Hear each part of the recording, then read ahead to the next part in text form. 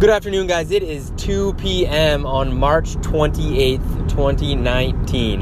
In a previous episode, we talked about the 5 places that we source shoes. To give you a quick recap, those 5 places are local thrifts, such as Goodwill, Salvation Army, mom and pop thrifts, Marshalls, Burlington, the outlets, and consignment.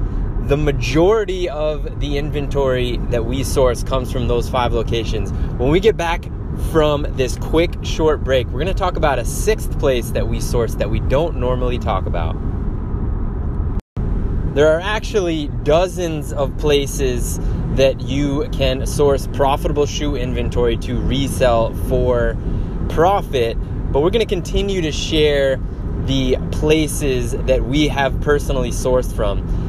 The 6th place that we source profitable shoe inventory, we don't talk about it that much because we don't do it as much, but we have done it dozens and dozens of times, is we source from local buy and sell marketplaces and then can reflip on local buy and sell marketplaces. The 3 marketplaces that we use to source profitable shoes are Facebook Marketplace, OfferUp, and LetGo.